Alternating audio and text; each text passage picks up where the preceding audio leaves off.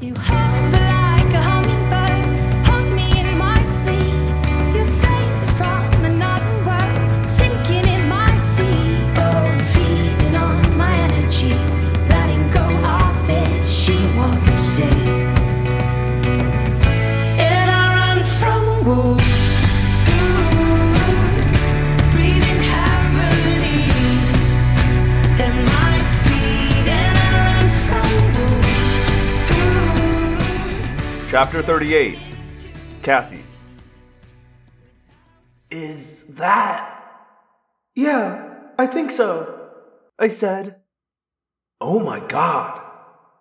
A long way from God, I muttered. Adolf Hitler, the most evil man in a long history of evil men. Tobias was up. He moved like lightning. The squat man with the funny mustache was jerked back, yanked around, and pinned against Tobias's Hork-Bashir body. Tobias's wristblade was at his throat. No! I yelled. The soldiers dropped cigarettes and canteens, swung around, and leveled their guns at Tobias. You know who this is? You know what he is? No, and neither do you. Look at him. He's like some old corporal or something. He's Hitler. He dies. End of story, Tobias said grimly. Hitler was frozen with fear, trembling with a Hork-Bashir blade pressed against his jugular. Tobias, it's all different, I said. Visser 4 changed it. All of it. No one is where they should be, doing what they did in our reality. We don't even know if these guys are the bad guys or the good guys in this reality. He's still Hitler, Tobias said. Is he? I don't know. Jake, in that other reality, the reality that comes from all of this, was Jake still Jake? Was Marco still Marco? You've got to be kidding. You're going to compare Jake to this walking piece of scum? He's not evil for who he is. No one is. You can't be evil for being someone. It's what you do. And this guy's just a driver. From behind us, a new and sudden sound. The first tanks were firing down on the beach. Tobias, you can't do this, I said. You can't execute someone for what he might have done, or even what he might do. Release my driver, please, the German captain said tersely to Tobias. Visser 4 leapt, shackled hands outstretched for the time matrix. I bounded after him. He took 3 steps. I took 2. I clamped my jaws on his leg. The captain fired, point blank at Tobias. Tobias jerked in reflex. His wristblade cut deep. The driver, Hitler, fell to the ground. Visser 4 rolled with me on top of him, rolled over, pulling me with him into a shallow ditch. And overhead, I saw the surreal vision of a bald eagle, 6 feet from wingtip to wingtip. Chapter 39. Rachel. Axe and Marco were down, but not for long. They fluttered up out of the sand, fluffing their feathers, all damage repaired. It was true. We could not be killed. The same was not true of the soldiers. 2 lay crying in pain. The others were silent. I swooped down to land beside my friends. I suppose we must have looked like vultures arriving at the scene of death. I closed my right talon around a grenade. I lifted it experimentally. It was heavy. Not as heavy as a salmon, though. I would be able to fly with it. Marco and Axe each tried to lift one as well, but they were much smaller birds. One is all it will take, I said. Or at least one at a time. I grabbed the grenade firmly and began to fly. Taking off was hard. Not impossible, but hard. I scooted across the bloody sand, flapped hard, turned into the breeze, and still barely became airborne. But once I had the wind beneath my wings, once I had clearance, I soared. The breeze lifted me up, above the dead, above the beach of slaughter, out of line of the whizzing bullets, too high for the shattering explosions of artillery. Up I rose, up and up, over the bluff. The first tanks were lining up, depressing their main guns to fire downward. Forget them. Marco advised. We need to block the road. Keep the others from coming up. Thank you, General, I said, laughing. I think I got it. Just need to pull the pin. Not too early, Marco pointed out. How do we pull it? Axe said, I can reverse direction. If I come back toward you and catch the pin in my talons, I believe the combined momentum will be sufficient to remove it. Good plan, I said. I turned into a tight circle, one wing low, the other high, tail spread wide to give me all the lift I could get. Axe's hairier body flapped away, 20, 40 yards ahead of my flight path. This looks good, I said. Rachel, how do you know how long that thing is fused for? Marco demanded. You could blow yourself up. Ha ha ha, I laughed. We're immortal, Marco. Jake was the death. We can't be killed. That's not a bullet. It's a grenade. If it blows, there won't be enough of you left to put back together. Axe turned back, flying straight for me. I flew straight for him. I held the grenade as low and far from my body as I could. I twisted it carefully, bringing the round ring out and forward. Just grab the ring, Axe. Just grab the magic ring. The distance closed with shocking speed. The Harrier, the Eagle, racing toward collision. Closer. Closer. Axe spun over on his back, reached. A sharp yank against my talons and a loud pop. The grenade top dropped away. I glanced back and saw the ring and pin hanging from Axe's talon. I looked ahead. A tank rolling past Cassie. I had perhaps 3 seconds. I was giddy, filled with wild joy. I wanted to scream and laugh all at once. Maybe I did, because as if from far off, I heard Marco say, She's crazy, Axeman. Look at her. She loves this stuff. I looked toward my target. The hatch was open.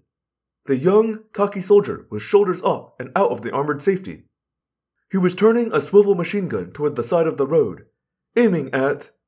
Only then did I realize that Tobias had grabbed a German soldier, that he was holding him and... A sudden rush of movement. Visser 4, Cassie, an officer firing. Blood sprayed from the throat of Tobias's hostage. The tankman's finger tightened on the trigger of the machine gun. I saw it all, every detail, every nuance of movement, as though it were inches, not feet, away. The hatch. The trigger. I released the grenade. Chapter 40. Tobias. Bullets hit me in the face. I staggered back. I felt my wrist blade cut. Cut deep. A flash of movement overhead. I was still Hawk in my mind, and I knew that movement intimately well. An eagle! Flying low and slow, dropping... A muffled explosion. The German officer jerked in surprise. Then, the ammunition inside the tank caught fire. Flame shot from the tank hatch. Flame shot from the tank's gun barrel. It stopped moving. Flames erupted from the engine in the rear. I climbed to my feet. A flash of Cassie with her jaws on Visser 4, holding him as he stretched futilely to reach the time matrix. And then, a second explosion. The tank's turret blew off. It twisted once in the air and landed. It took a split second. Time enough for a wolf to react, to jerk back. Not time enough for a human. Or a yerk. The turret landed. It crushed Visser 4 from the waist down. The driver, the man who would, in another timeline, have been the most evil creature in human history, lay dead. Soldiers lay dead or wounded, slammed by the explosions. Rachel came circling down through the smoke. She landed on a dead tree branch. I expected her to be exultant. She wasn't. She said nothing. Marco and Axe landed seconds behind Rachel. We were almost alone, the 5 of us. Alive, uninjured, surrounded by death and destruction of our own making. The wounded moaned. Cassie began to demorph. As soon as she had hands, she went to the wounded soldiers. 1 French, 1 German. "You'll be okay," she told the French soldier. "It's not that bad." She ripped a few strips of the man's uniform, grabbed a stick, and made a tourniquet. The other man, the German, died before she could even offer comfort. "Humans?" Visser gasped, seeing Cassie. "Humans, all this time." That guy. That dead guy. The one with his throat all... He looks like... Marco stammered. "He is," Cassie replied. "Or was. Or wasn't. I don't know." "These guys aren't wearing swastikas or anything?" Rachel said. There was blood all over my arm. I began to demorph. It was the only way to remove the blood from my Hork-Bashir blades. "It's all different," I said. "It's D-Day, but it's not." "But these are the bad guys, right?" Rachel demanded. "I mean, these are the bad guys, right? Right?" "I don't know, Rachel." French and German allied? Hitler's some ordinary old soldier? This isn't the way it was, Marco said. "This is messed up, man. The Germans conquered the French, and then the British and Americans invaded on D-Day." "There are no Americans," I said. "There never was a United States, and Adolf Hitler was just an old man driving a jeep." "It is we who have now altered history," Axe said, "in ways we cannot comprehend." I slipped out of my Hork-Bashir body. The blades gave way to feathers. The T-Rex talons became my own, smaller talons. I shrank, and the bloodstains dripped away as they found less and less to cling to. "The time matrix," Axe said. "We have it now." He was already halfway back into his own Andalite form. My own Hawkeyes returned, so superior to the Hork-Bashir vision. I turned my gaze on Visser 4. The head moved. He was still alive. Then I saw a smaller movement. I fluttered my wings and hopped over. I darted my beak down and snapped up the gray slug that was crawling down the doomed man's cheek. "The Yerk," I said. The others came over. Cassie was human. Rachel mostly so. Marco as well. Just kids now. In a ditch. Behind a burning tank. Surrounded by bodies. "What should I do with him?" I asked. Marco held out his hand. He took the Yerk. "We can't let him get a new host. Can't take him back to our own time. He knows now that we're humans. We leave him here. He dies slowly of Kandrona starvation." "They say it's a horrible way to die," Cassie said. Marco held the Yerk out to Axe. "No," the Andalite said. "I have enough to answer for." Axe looked at Rachel, then looked away. "No," Rachel said as Marco offered the Yerk to her. "Not me either," I said. "I see," Marco said, nodding slightly. "No one's anxious to add another stain on their conscience? Everyone's had enough?" He flipped the Yerk almost casually through the air, threw it into the flaming hulk of the tank. "Starve or burn," Marco said, trying in vain to sound tough and indifferent. "His only choice. This is quicker." "We have to end this," Rachel said, sounding sad and sick. "No, not yet," Cassie said. "There's still the time matrix, and there's still Jake." "How do we do it?" I wondered. "Go back to each place we went and—" "We need to cut the chain of causality early," Axe said. "If we can stop this controller from finding the time matrix in the first instance." No one said anything. We stood listening to the massacre on the beach. The roar of tanks trying to force a path around the far side of the burned-out hulk. Good guys or bad? Had we turned the battle for better or worse? "My turn, I guess," Cassie said softly. "I guess none of us will get through this without some terrible sin. This will be mine."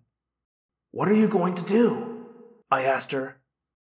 She walked over to the former controller, now just a human being. What's your name? Someone told us, but I've forgotten it. Who are you? Hello, Phantomorphs, and thank you for listening to another episode of Audiomorphs, the Animorphs Auditory Experience. As always, this is your host, Daniel. I am running a bit behind tonight, because I spent all afternoon building a coffee table instead of editing, so I'm trying to get through these end-of-show notes at a little bit of a faster pace so I can go back to finishing editing, so I can go cook dinner and all of that. I'm very unemployed right now. If I've sent you a resume, please call me back. I need a job. But in the meantime, I have some lovely messages, starting with one from my website. That's theapocalypse.com. The apocalypse, like apocalypse, but with a D in the middle.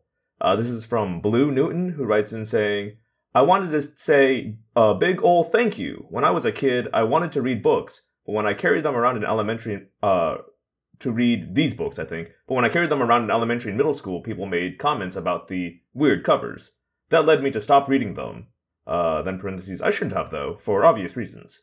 I stumbled upon your podcast about 3 years ago when I was looking for a reading of the books that was 1, free, 2, continued past book 2, 3, made frequent updates, 4, had great voices for the characters.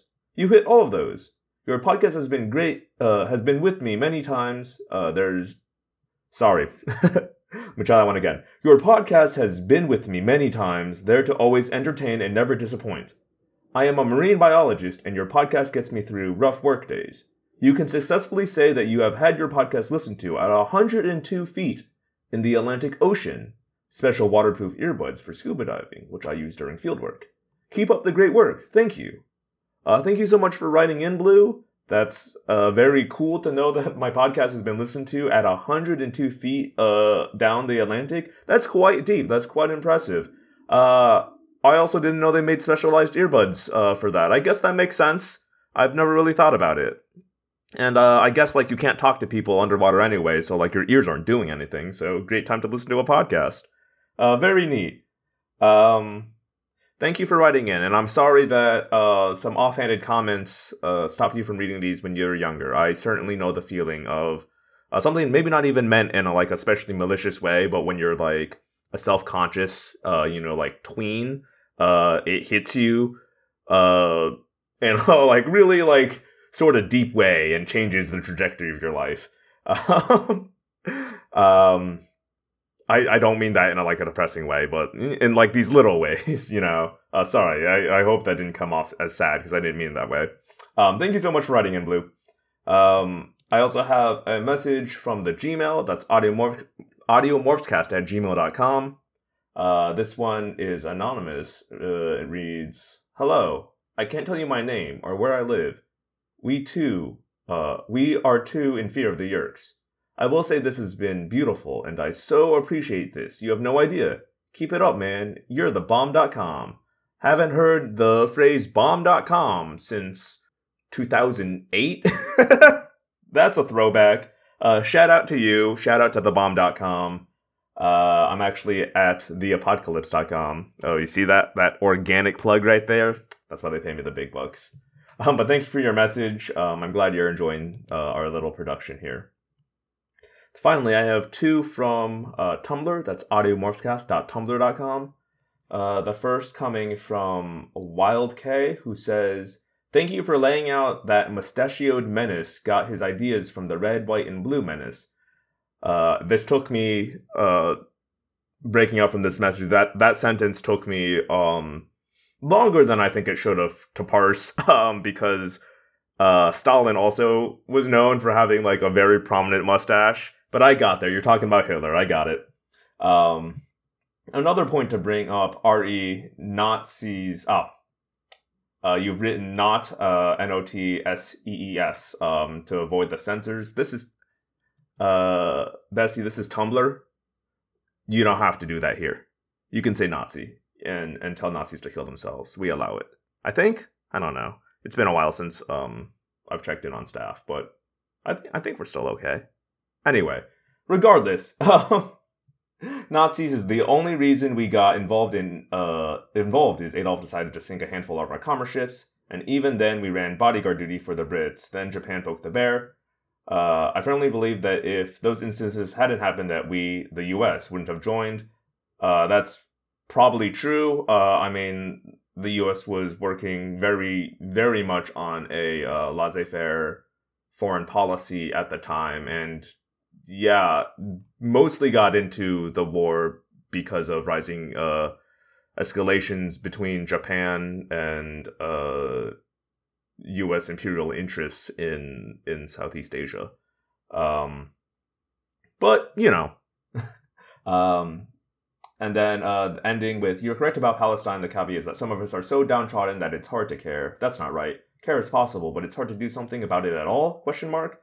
And hey, I'm not here to dictate your life. I'm just a guy on the internet.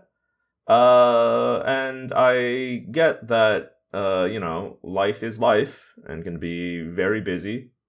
But there are, and, you know, it's hard to donate money because, you know, it's hard to vet all the organizations, but there are resources out there. I'm sorry, I don't know any off the top of my head, but, you know, even something as basic as the Red Cross is something as far as money. And then, again, you know, I'm unemployed. I know money can be tight.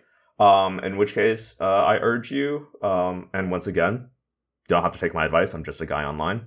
But I'd urge you to at least then speak about it in a public forum. Show visible support is what I would say, because there is something, I think, to the idea of optics. And if truly you have nothing else to give, you can give your vocal support, right? And in that way, at least add to the chorus of voices calling for a ceasefire and calling for Palestinian liberation. And condemning, you know, the Israeli genocide they are committing against Palestine. But again, just a dude. That's it. Then I'll follow up to that ask. One from Briar Moss says, your response at the end was extremely well spoken, and I appreciated it. Thank you. I'm glad people did appreciate it. Again, this is like not really my forum for political speech, but if it's brought up, you know, I'll talk about it. So if you want to hear more about that and my politics, I guess you can send an ask. I've listed all 3 ways. I've already done it. So listen back for the clues, and then you too will know how to do it. You can also, I guess, tweet at me. Don't tweet at me. Don't tweet at me if you want to have a discussion about politics. Don't do that. But tweet at me if you just want to say hi. And also check that if I'm ever late. I know I'm technically late right now, I think, but I mean like late, like a day late. I'll have a reason for why that's happening and when you can expect the episode. Other than that, I don't think I have anything else to say. And again, I'm trying to, you know, keep this snappy because I need to go cook food and be a human.